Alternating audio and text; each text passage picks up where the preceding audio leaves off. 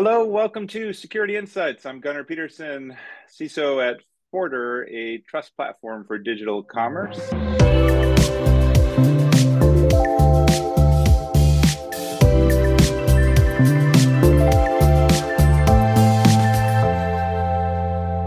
Our guest today is Wendy Nather. Welcome to you, Wendy. Oh, thanks for having me, Gunnar. It's great to be here. Wendy, it's fair to say you've worn a lot of hats in your career. Is that fair to say? It's true. It is true. Yeah. So Wendy leads the advisory CISO at Cisco for the people who don't know, and she was previously a CISO in the public and private sectors. She led the information security practice at the analyst firm 451, uh, and she was also research director at the retail ISAC, and is a senior fellow at the Atlantic Council's Cyber Statecraft Initiative, as well as the Strauss Center for International Security and Law at the University of Texas at Austin, among many, many other accomplishments. So, Wendy, it's great to have you here. One of the things I've always appreciated about your career is is the fact that I think, and I remember when I first met you, and somebody said, "You don't know Wendy Nather? What the heck?"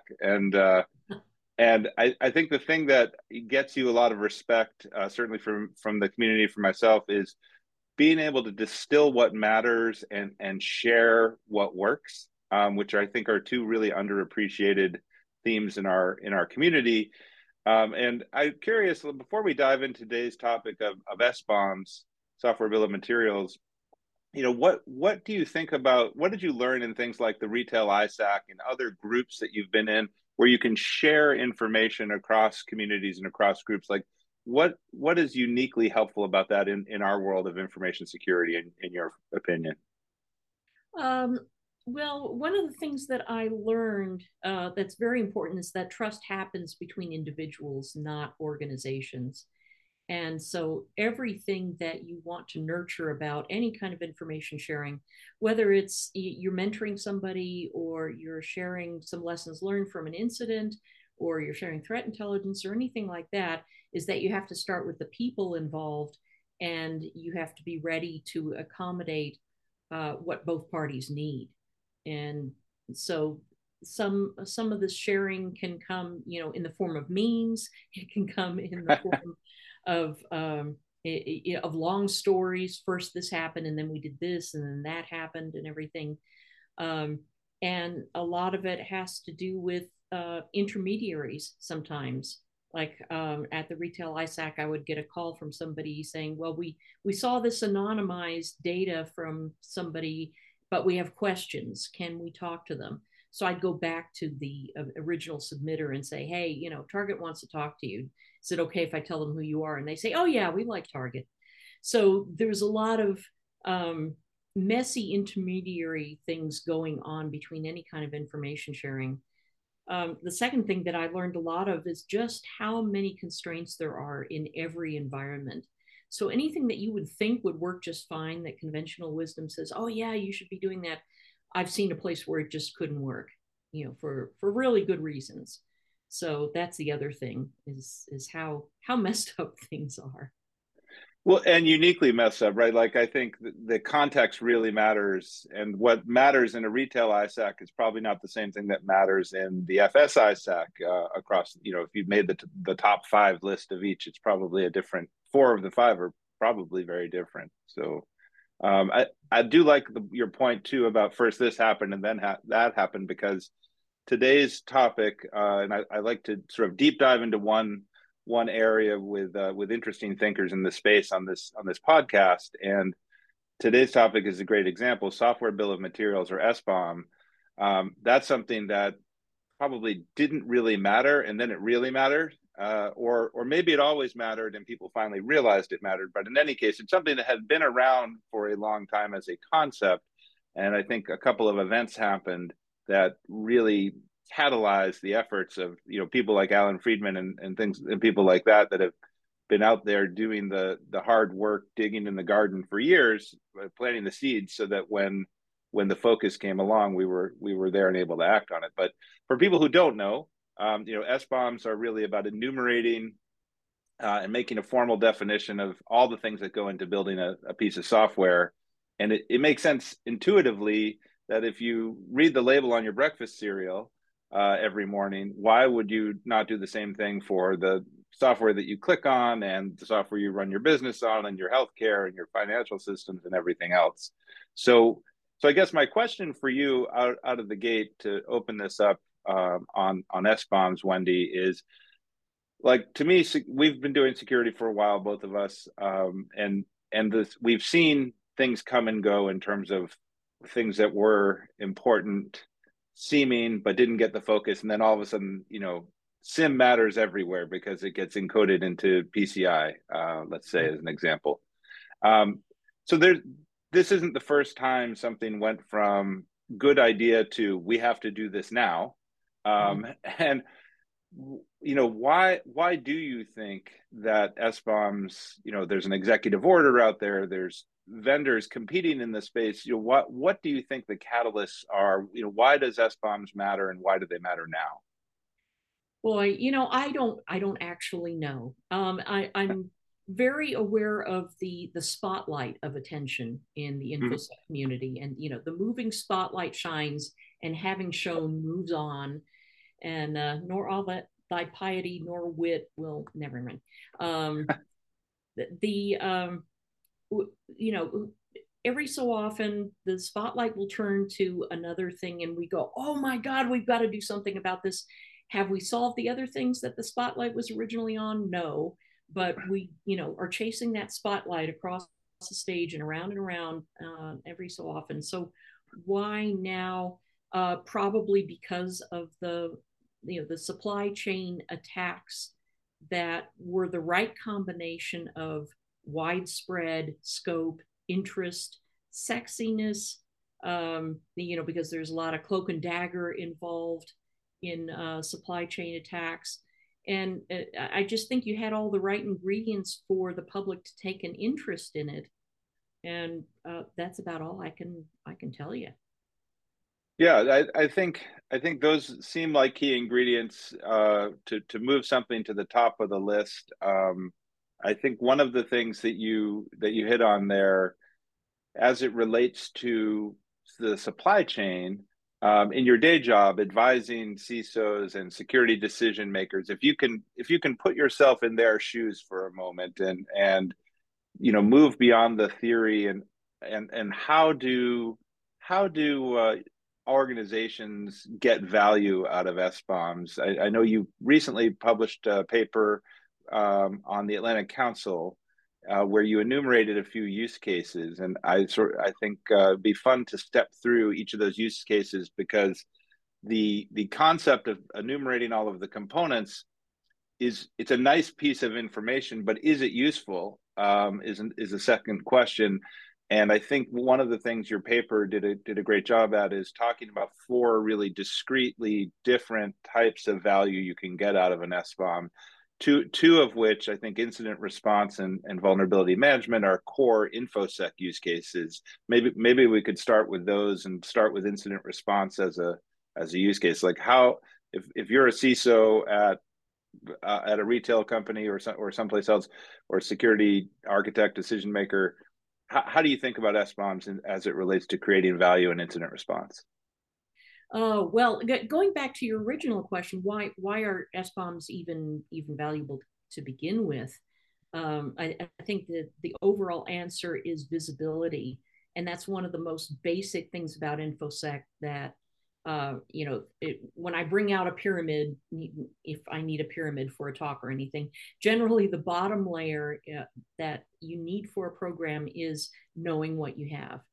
And it just sounds very basic, and yet it is one of the hardest things to do, knowing what you have. And this is just another case of knowing what you have, except at the software level. And it's the kind of thing where if it's already done because your engineering team or your infrastructure team has already done it, maybe the InfoSec team doesn't have to do it.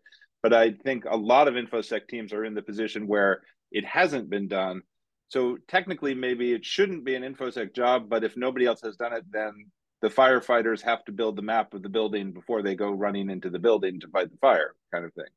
Yeah, exactly. Whoever's on call for fighting the fires is the one who's going to be most motivated, most interested in knowing what's there and knowing the lay of the land. When you respond to anything, you got to know what's there. And so visibility is top of the list for any CISO that I talk to when I ask them, why do you want an SBOM? What are you going to do with it? They really need the visibility. And that's great. And yet at the same time, my next question is always, well, then what are you going to do with that information once you have it? And in some cases for incident response, as you brought up,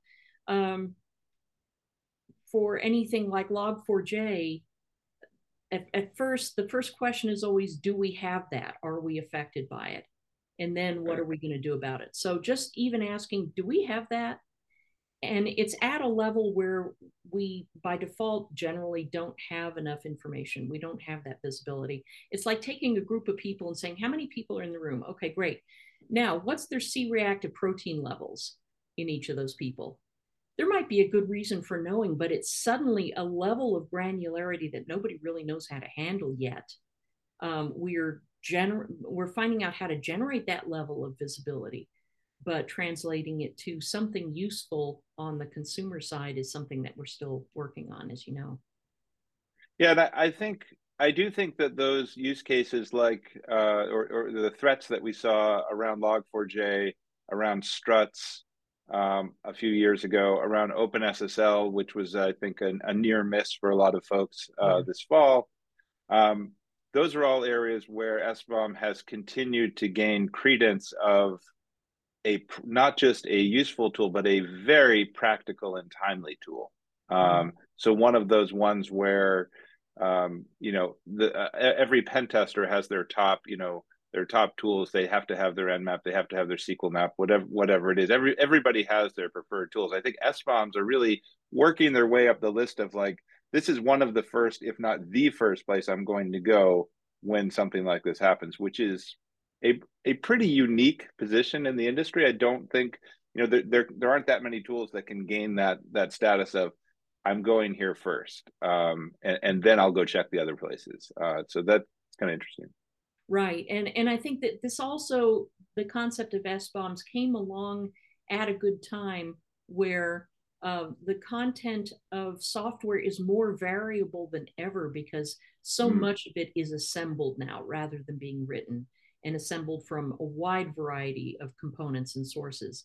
So I think all of that came together to say, wait a minute, we've been making this patchwork of our software. Now you can't just go to your engineering department and say, okay, what's in here? Because nobody knows. So that's, I think, the other reason why SBOMs have become so critically important right now. That's interesting. Yeah, and I think so. The supply of incidents, unfortunately, is evergreen.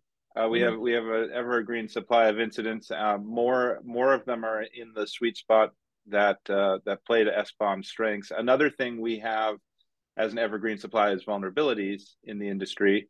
And you talked a little bit in the paper about vulnerability management and how SBOMs help there. One of the things I find interesting too is everybody who is in the security industry is used to having a signal to noise problem with vulnerabilities. That's nothing new.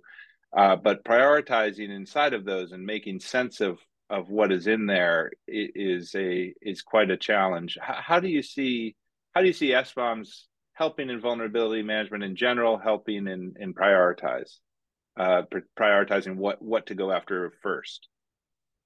Well, I think a lot of lessons that we've already learned from vulnerability management in general in our own software is going to help us now figure out what to do with these presumably external components that have been incorporated and dependencies that go outside of the organization.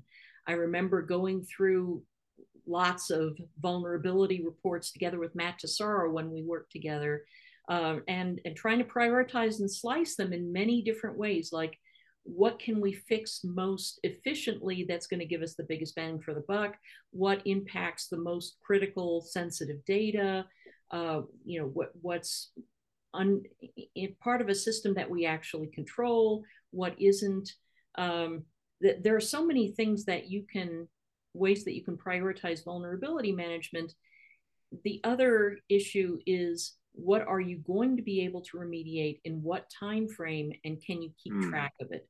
So a lot of times you're going to look at something and say, well, we can't update this until we update this other thing, and that's not going to happen for 6 months. Or if we update this, this is going to break the stack that's been certified by our vendor, and we have to wait for them to certify the updated components, and that's going to take a certain amount of time. So there's a lot of project management that goes into that sort of vulnerability management. And SBOMs are not going to be any easier. In fact, I think they'll be more complicated, because you'll find vulnerabilities and go, okay, who's supposed to fix this? And it turns into negotiation and within the open source community or wherever you're getting it from, and then saying, well, we can't wait, we're going to fix it ourselves, but we can't fix these 2 other instances of this in our environment because of dependencies. We'll have to do that later. So again, I think it just complicates the problem space for good reasons, but it's something that we're going to have to work hard on getting a handle on. I think those are all great points, to which I'd add one other. In a lot of the cloud container worlds, the SBOMs are changing almost every time a developer hits the keyboard, hits enter. And I think that's they can be point in time specific to a very real degree, where days and weeks will matter. And if you're going back to remediating vulnerabilities or dealing with incidents, knowing when the software was built, just that one simple piece, that the temporal element is quite useful too. So, and knowing even when it was in use, that's the other issue for incident response and forensics. Do you have enough logging data to be able to tell when that particular version was in use in your environment, assuming that you discover a breach, months later, because it's not always immediate. So having to find out whether that it was in use, whether that function was even being called. In other words, did it have a material impact on the probability of you having had a breach? Those are also questions that we still need to deal with. Yes, and I really like how you framed it, and again, back to my opening comments, how you kind of distill into the what matters pieces, because for better and for worse, I like small words.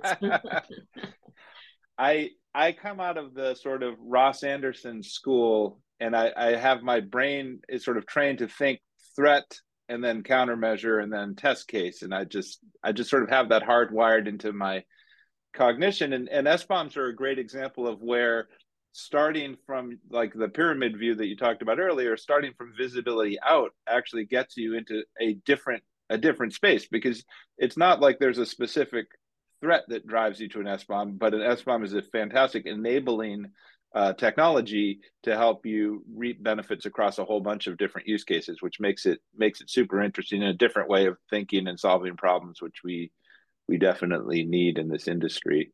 So 2 other use cases. I wanted to go off of the InfoSec track for a moment and back to your paper. 2 of the things you talked about, I think it's fair to say that information security programs don't always get classed as, oh, you're the most business-focused department in our whole company. Sometimes some information security departments might be saying, are you aligned with the business as much as you could be? And one of the things I appreciated in your paper was the talk of how SBOMs can help procurement. And so that is an area where we're rolling up our sleeves and supporting a more efficient business and a more focused business. Could you talk a little bit about the role that SBOMs play in procurement? Yeah, and I should mention that inside of Cisco, we've been working with SBOMs for internal purposes for many years. And this is one of the use cases that just popped right out is, did you know a company the size of Cisco can end up buying duplicate instances of software? And, are we spending too much? Can we consolidate all these licenses? Or Did somebody incorporate something with the wrong license that legally speaking we cannot use? All those sorts of issues that are of more interest to the COO and the legal team. And that's a great hook to bring in the usability of SBOMs and say, would you just like to know, what our software licensing situation is? And can we put in, let's say, easy to make decisions before procurement that we are never, ever going to adopt something that has the wrong kind of software license on it? Or are we never, ever going to procure anything that has its sources in a country that we don't like, or things like that? That's a pretty understandable use case that the business can get behind. And it's a good place to start because those are yes and no questions that you can agree on with your legal team. And you can stop a procurement or stop the integration of some open source software right from the beginning with that sort of list. So I guess what I'm hearing for the other CISOs on the call who are doing their budgets for 2023 right now is they can get their procurement partners to pay for the SBOM software, and they can use it for all these other ancillary benefits. That would be nice, wouldn't it? Is that how it works? Great. It reminds me of a time when we got some database monitoring software and we were running it, and we found that there was, and this was in the security team, and we found that there was a query that was taking 23 minutes to return. And so I went down the hall to the DB admins and said, did you know this is going on? And one of the project managers happened to be there, and she said, "Oh, that explains why we're having performance problems with that application." So you never know what sort of visibility information is going to be useful to other parts of the organization. You should always be on the lookout for that. Yeah, and that really ties to the fourth use case. The last use case you mentioned in the paper was ecosystem mapping and understanding your dependencies and things like that. Is there anything you want to add to the value of ecosystem mapping that we haven't talked about so far from the SBOM perspective? Well, one of the things that we could talk a little bit more about is the use of SBOMs for threat intelligence specifically.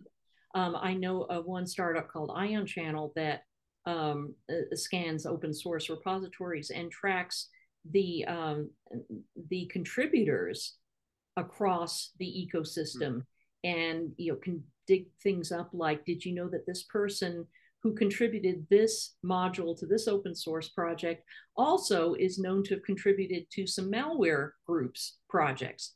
Are you sure you want to use their software?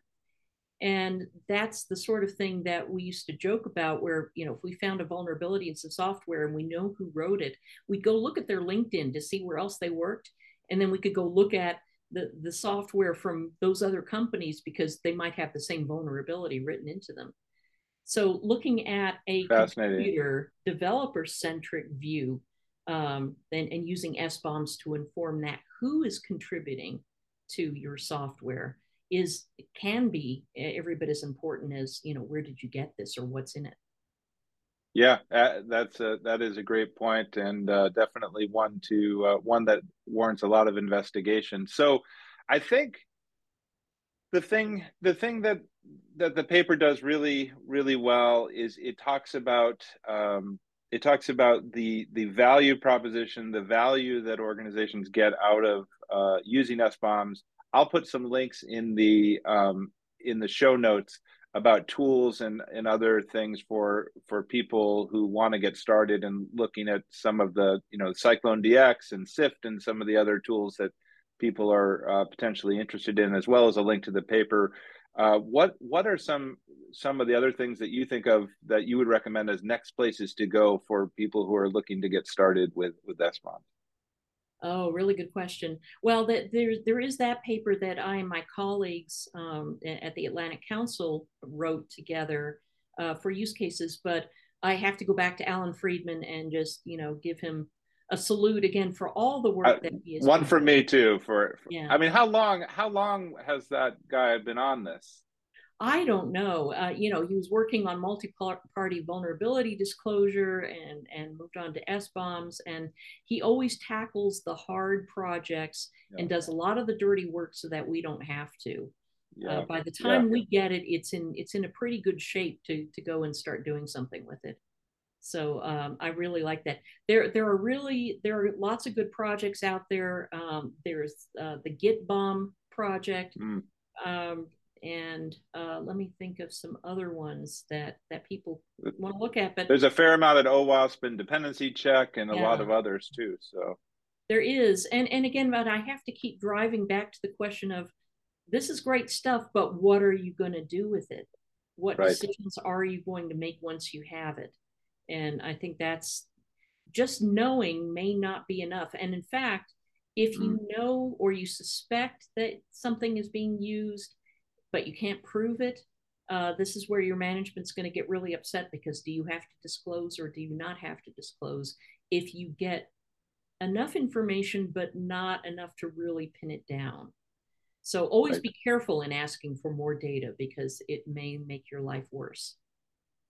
Well, yeah, and I think well, so I'm glad that Alan Friedman is on our side, Yes. and we have people like that, and I'm glad for all of the reasons that you just said that you're on our side too, Wendy. Um, I know you also have a little bit of light versifying that you've done along these lines. Is there anything else you'd like to share on the topic of S-bombs? Perhaps something set to a, I don't know, Gilbert and Sullivan or sea shanty, perhaps. Sea shanty, perhaps. Well, the first thing when I started looking at S-bombs was, of course, what do you do with a vendor? S-bomb, what do you do with a vendor? S-bomb. And I could not get it out of my head. So the first talk I gave, which was in an OWASP event, it had exactly that title. And yeah, if you can sing about it, then maybe you can solve it. I don't know. That's a maxim I just made up.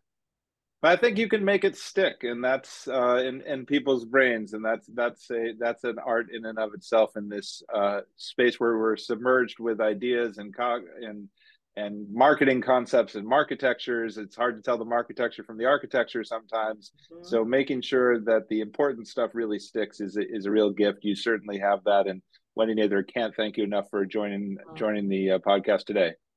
Thank you so much, Gunnar.